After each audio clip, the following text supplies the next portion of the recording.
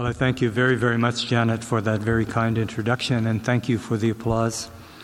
I have been here, as Janet said, for 14 years, and it has been a gift of God, and I say that with all my heart. It's been interesting, to function in a variety of contexts and different institutions of various kinds over the years. And so when I come to another one like Tyndall, I'm in a position to reflect a little bit on what's happening. And for those of you who are students here, you are in the institution which is run by the most effective cabinet of administrators that I have seen. And I don't say that to flatter Janet or anyone else, but it's absolutely true. The orientation that they have and the commitment to God that they have and the work that they do is outstanding. The professors are breathtaking in both branches of the community, and the students are phenomenal as well. By the way, it's just been a great pleasure to be here. Well, I have been told that I tend to tell stories. And so I don't want to disappoint anyone. It was a long time ago and in a faraway place. Winnipeg, actually. In the 1950s. And Ronnie was out playing with his friends. He lived in this community up in the northwest part of Winnipeg, which welcomed immigrants from all over the world. It was a kind of a tough community in a way. We played outside a lot. It's not like kids growing up now. Mom and Dad said, okay, don't get lost, but go away somewhere. And so we did. We went out and played. And on one particular morning, we were playing in a half-built house. I don't know what happened to the person who was building this house, but the walls were there, the frame was there, but the inside of the house hadn't been completed. There were just the studs showing where the rooms were. So we decided to play in the house. But you know what we're going to play? We were going to play war. And we were well armed. We all had guns.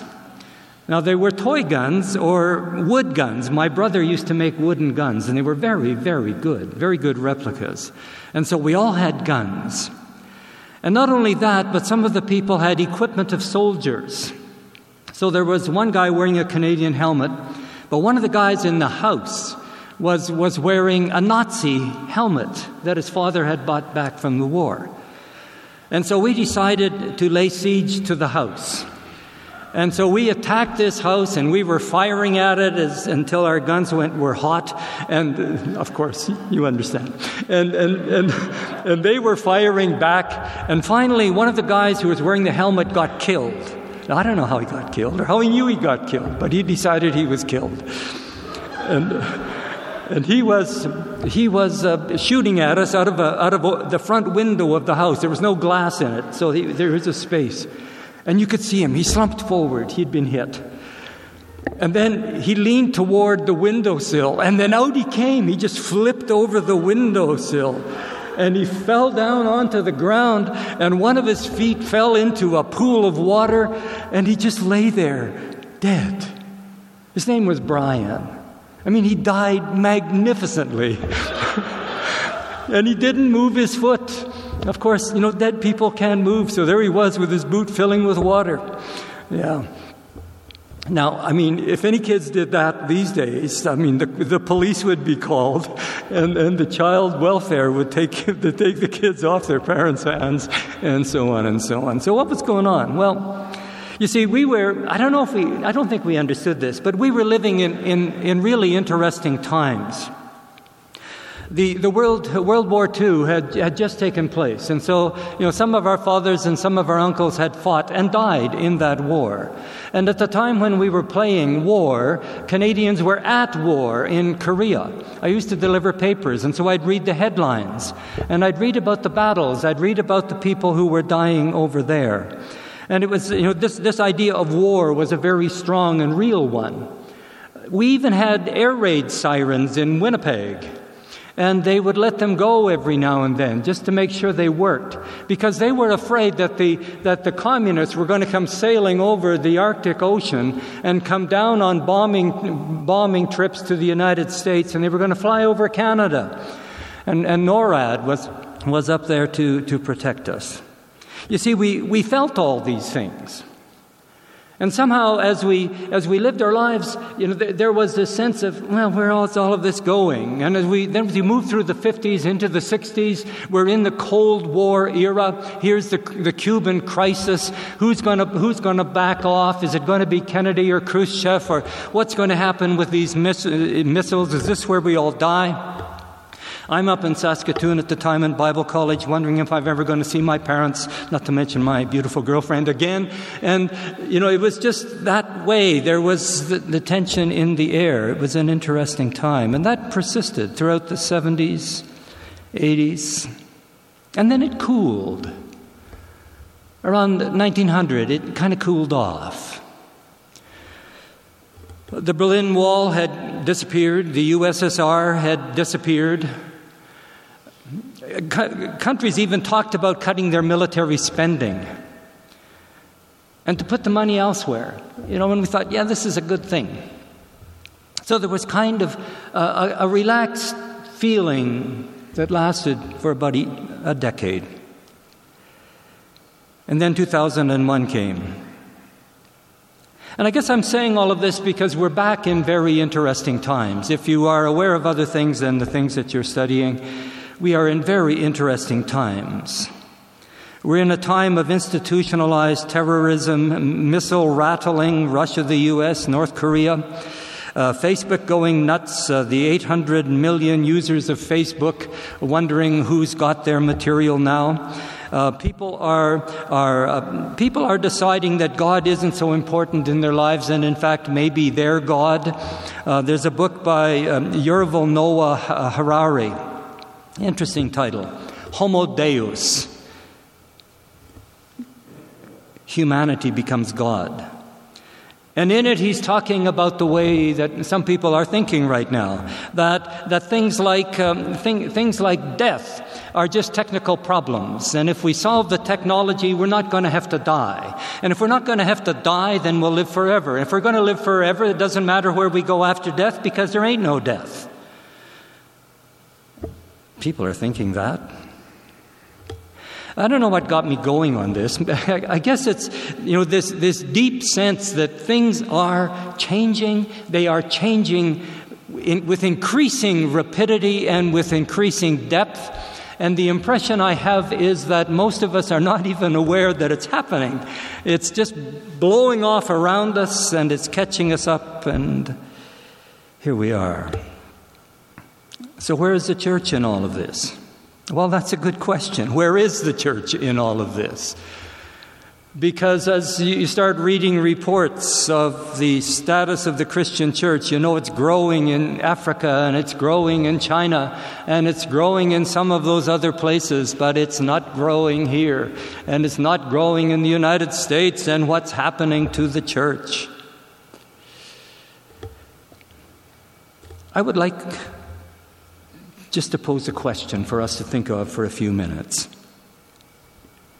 How should we then live? We're in these interesting times. How should we then live? Now I'm going to Paul, Galations chapter 2, just 2 verses, 19 and 20. 2 ideas stand out. Paul is talking about himself and his spiritual condition.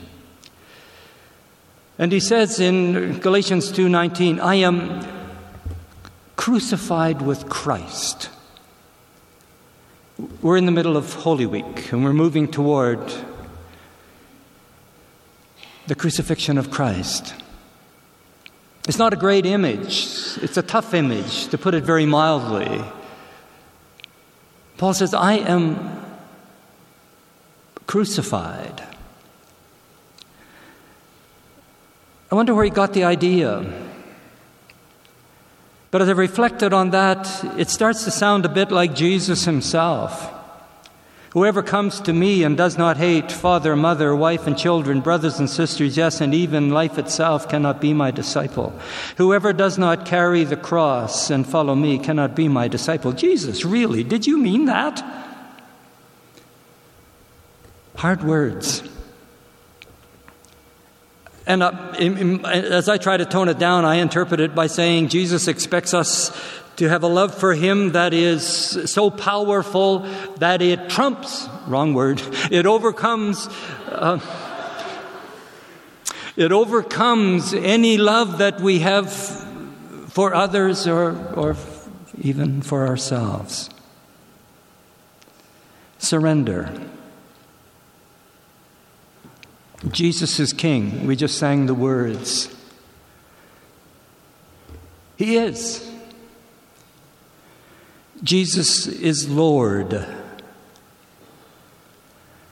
I'll never forget the first time I read Dietrich Bonhoeffer's Cost of Discipleship. As I was working my way through it, I came across a sentence, and it struck me as odd immediately. Because what the sentence said was, when Jesus calls a man, He bids him come and die. And I immediately thought of a chorus that we sang. Come and dine, the Master calls us. Come and dine. We can feast at Jesus' table anytime. And so here's Bonhoeffer, and he's saying, when Jesus calls us, He calls us to truly surrender, to open our lives so that He has access to it, that He controls it. Powerful stuff. The other idea that comes out is almost harder to talk about. Paul is speaking, and he said, the life that I now live in the flesh, it is no longer I who live. It is Christ. Christ who lives in me. Christ who lives in me. Again, back in John 14, Jesus had said once, in that day you will know that I am in my Father, and you in me, and I in you. Jesus in us. God indwelling us. Everything that is the marvel of God in each of us. I have a friend, Lyman Kalathungam. He's a philosopher and theologian. He's written a book called The Quest. And he's looking at a range of religions. He's one of these guys who can teach Buddhism to Buddhists and Hinduism to Hindus and Islam to Muslims and Christians to Christians. And what he points out is that for most of the major religions, it is the human person who is reaching toward God and questing toward God. But in Judaism and Christianity, it is God who is reaching toward human persons. The quest is on God's part, and God is reaching out for our lives. And the truly astonishing reality is that when we open our lives to God, God comes in to those lives. And God's presence in those lives begins to shape those lives. And so what we find is there are resources to meet the challenges that come before us. That we have a sense of the human being and the suffering of people, and we can actually reach out and touch those lives. And also, we can get some indication, some impression of what God might want to do in us and through us. Because what God wants to do is take each of us as individual people with our own richness and use those for His glory. And He lives in us. As He lives in us, He moves us toward the fulfillment of His plans for each one of us.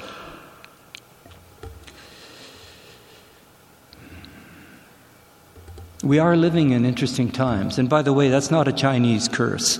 That comes from a British politician in 1936, but don't worry about it. We are living in interesting times. And what are going to be the implications for the church and for you and I as individual Christians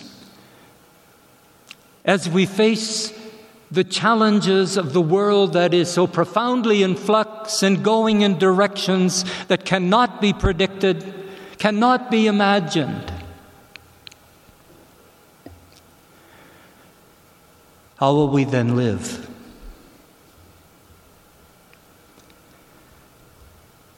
The strength to meet that, the strength to live in interesting times, the strength to radiate the love of God comes as we open our lives and surrender to Him. Would you bow with me in prayer? Gracious God, we thank You for Your love for us. We thank You for what You have done in our lives through Jesus Christ and with the empowering of the Holy Spirit. Father, I thank You for this institution. I thank You for the administration, the faculty, and the students. I thank You for how fully we see Your love and Your mercy right here. And I ask, Father, in the name of Your Son, that You would help all of us to continually open our lives so that Your will can be achieved within us. Through Jesus Christ our Lord. Amen. Would you please stand?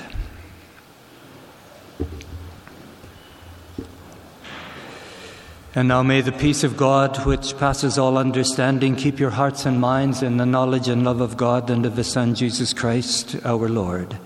And may the blessing of God Almighty, the Father, the Son, and the Holy Spirit be among you and remain with you always. Amen. Go in peace to love and serve the Lord.